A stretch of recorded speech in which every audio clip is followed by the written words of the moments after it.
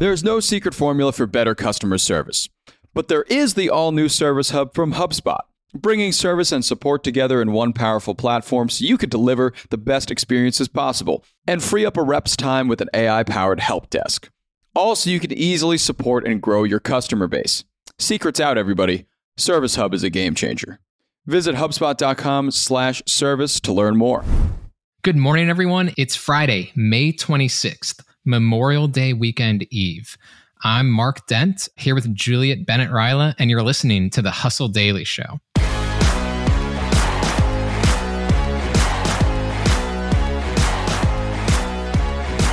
Today, we're going to get you rolling into summer with a pretty fun story. We're going to talk about the mobile pet industry, specifically about a company that's bringing the spa experience to dogs. But first, there's a lot of business and tech news to talk about.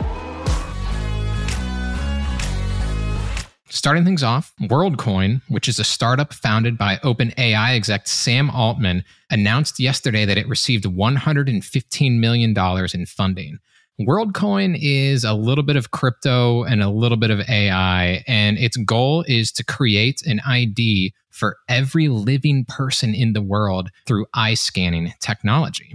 So WorldCoin believes this technology could be used to help verify the presence of a real person on the internet as AI proliferates, and that it could also be used for the process of distributing universal basic income, which has been discussed the last few years, and a lot of people think could come to fruition if AI ends up taking over. Among the funders for WorldCoin are Andreessen Horowitz and Bain Capital, so some very big names. But it probably won't be all blue skies ahead for WorldCoin. Skeptics of the company include Edward Snowden. He's worried about privacy, and WorldCoin has already stopped operating in 7 countries because of legal challenges, according to Bloomberg. In stock news, NVIDIA shares increased about 26% on Thursday after the chipmaker predicted $11 billion in second quarter sales. That exceeded analysts' estimate of $7.2 billion. The valuation of NVIDIA is now around $950 billion. Meanwhile, Alibaba is flexing. The Chinese tech giant heard reports that it was prepping for layoffs and rejected them, and then doubled down by announcing it was going to add 15,000 employees this year. Alibaba's decision to expand, obviously, is coming at a time when many of its peers in the tech industry have enacted massive layoffs and cut back on perks. Finally, speaking of perks, everybody wants a 4-day work week, but most companies aren't listening. According to a recent poll released by Ipsos and the Washington Post, 75% of workers prefer a 4-day work week with 10 hours over the standard 5-day work week with 8 hours a day. A little addendum to that is that workers don't really want the 32-hour work week over 4 days. That would see them get paid less. They still want to be paid the same amount of money. They just want to do it in fewer days. So several companies in the US and Europe have been piloting 4-day work weeks, and they've released studies with favorable results for the companies and the employees. And yet, here we are. As the Washington Post found out, most everyone is working 5 days. And the reason why, as the Post kind of found out, is that businesses have been unwilling to undergo the cultural and scheduling changes necessary for the shift. On to our main story. There are roughly 90 million dogs in America, according to the American Pet Products Association. And that number has leaped from about 68 million in 2000. So pretty much 1 out of every 4 Americans has a dog. If you own one, or frankly, a pet in general, then you probably know that they've started to get expensive. You know, obviously some of that's necessities, but a lot of it is just people are spending a lot more money on fun, cool things for their pet. Overall, pet spending is up to $137 billion in 2022. That is up around 450% since the 90s. So the dog industry is just huge, and we're seeing a lot of ways that people are spending that money. And Juliet, you talked to a company that has a kind of unusual way to cater to pets. And by catering to them, they're really coming right to them. What business is this? So this is a business called BarkBus, which is based in California. It's actually had, I would say, a fair bit of success in a short amount of time. It was founded in 2017, and they started with about 2 vans going around doing mobile grooming. And now they have 55 across Southern California and also Dallas. And it's exactly what it sounds like. Instead of taking your dog to a Petco or PetSmart or an independent salon, you book a BarkBus groomer online. They show up in a Mercedes-Benz Sprinter van that has the whole grooming station inside. Your dog is groomed right in front of your house. And they have all these sort of cute premium touches that I like. They take photos of the pet during the groom, like a little soapy mohawk or sitting in the bath all wet, and of course send them to the owners, which is super cute. Their average customer gets groomed once every 4 weeks, but it could be more or less depending on the breed, what it needs, skin conditions, etc. The reminder postcard you get is like a picture of your dog. So there's all these sort of cute personalized touches. It actually reminds me a lot of Chewy. Like if I have to contact Chewy about my cat food, they're very personal. It's like, oh, tell us about your cats. And, they have that sort of, we love pets. We love your pets. Tell us more about your pet sort of experience. Yeah. Always willing to listen. Mm-hmm. So I take it just from hearing about the Mercedes-Benz Sprinter van and, a dog spa generally, I take it their consumer base tends to be a bit more affluent. Yeah. And I think that's, a large part of why they are in LA and Dallas, where, they've done these studies on who has the money, who's got the dogs, who would pay for this service. So yeah, I think it does tend to be people who have the money to spend on a premium luxury service for their pet.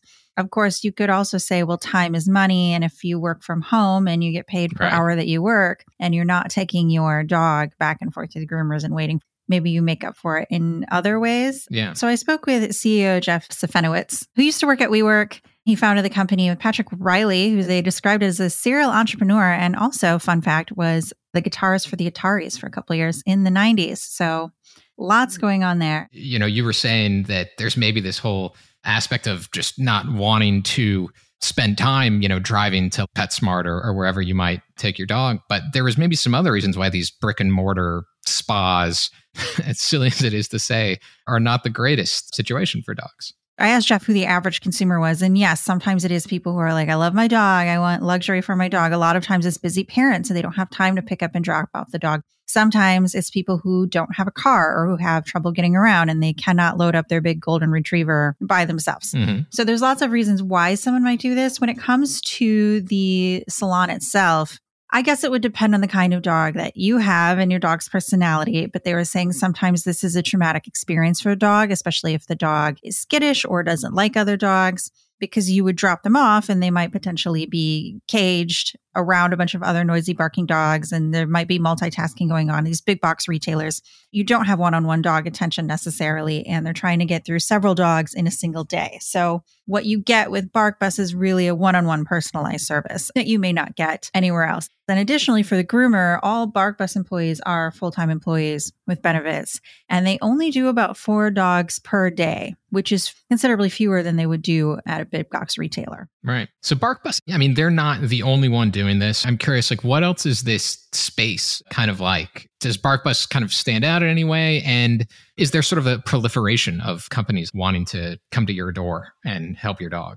I've definitely seen quite a few mobile grooming vans just driving around. And as I was looking into BarkBus, I found other services that are similar in other parts of the country. I think what companies like BarkBus tend to bring is that sort of convenient, online, at your door, personalized service that we're seeing, not just in the pet industry, but in grocery delivery, even in human grooming. Yeah. You can get a haircut in your home with a fancy online service or glam service if you want.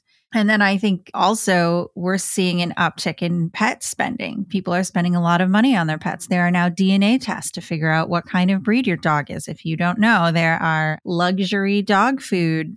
I can go to the pet store near my home and I can get my cat some very extremely expensive food that has a quail egg in every can. Yeah. You can really go all out on your pet. And I think we're seeing more and more of that.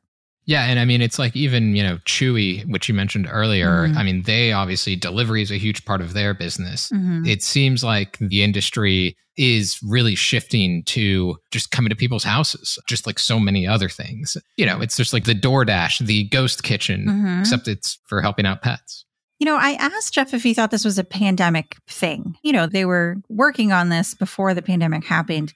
I do think there was a bigger adoption of these sort of things amid the pandemic. I had never had grocery delivery before. I could not leave the house, basically. But, he really didn't think so. He thought we were already moving to this type of service. And I think we saw that with subscription boxes and things like that. And it's still going strong, even though people do have the option of going out to a big box retailer or salon. They've been able to expand so rapidly. People clearly are still saying, no, come to my house and groom my dog in front of my house.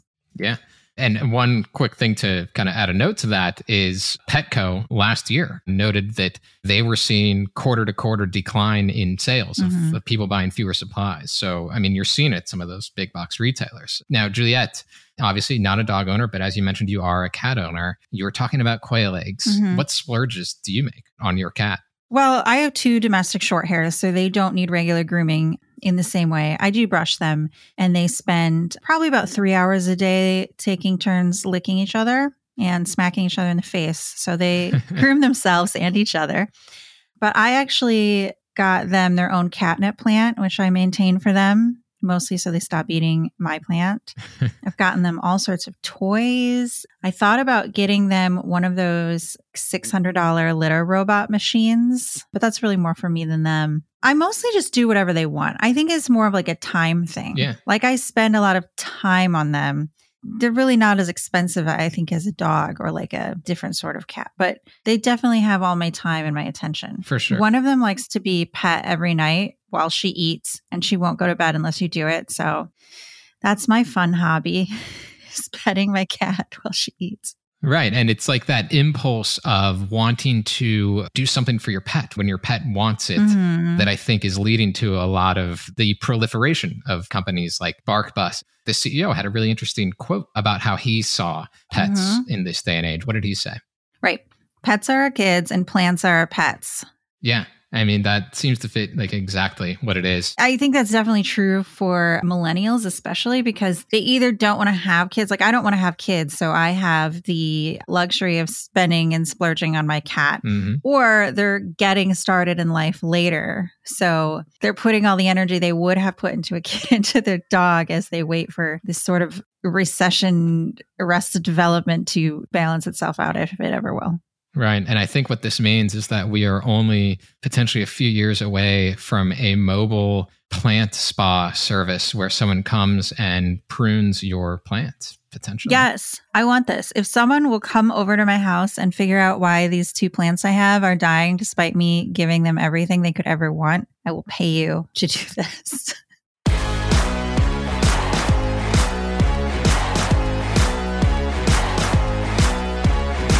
Thanks for tuning into the Hustle Daily Show. We're a proud part of the HubSpot Podcast Network. Our editor today is Robert Hartwig, and our executive producer is Darren Clark. We've got a lot more tech and business coverage in our newsletter. So if you're not subscribed yet, get signed up at thehustle.co/email. Enjoy the long Memorial Day weekend, and we will catch you next week.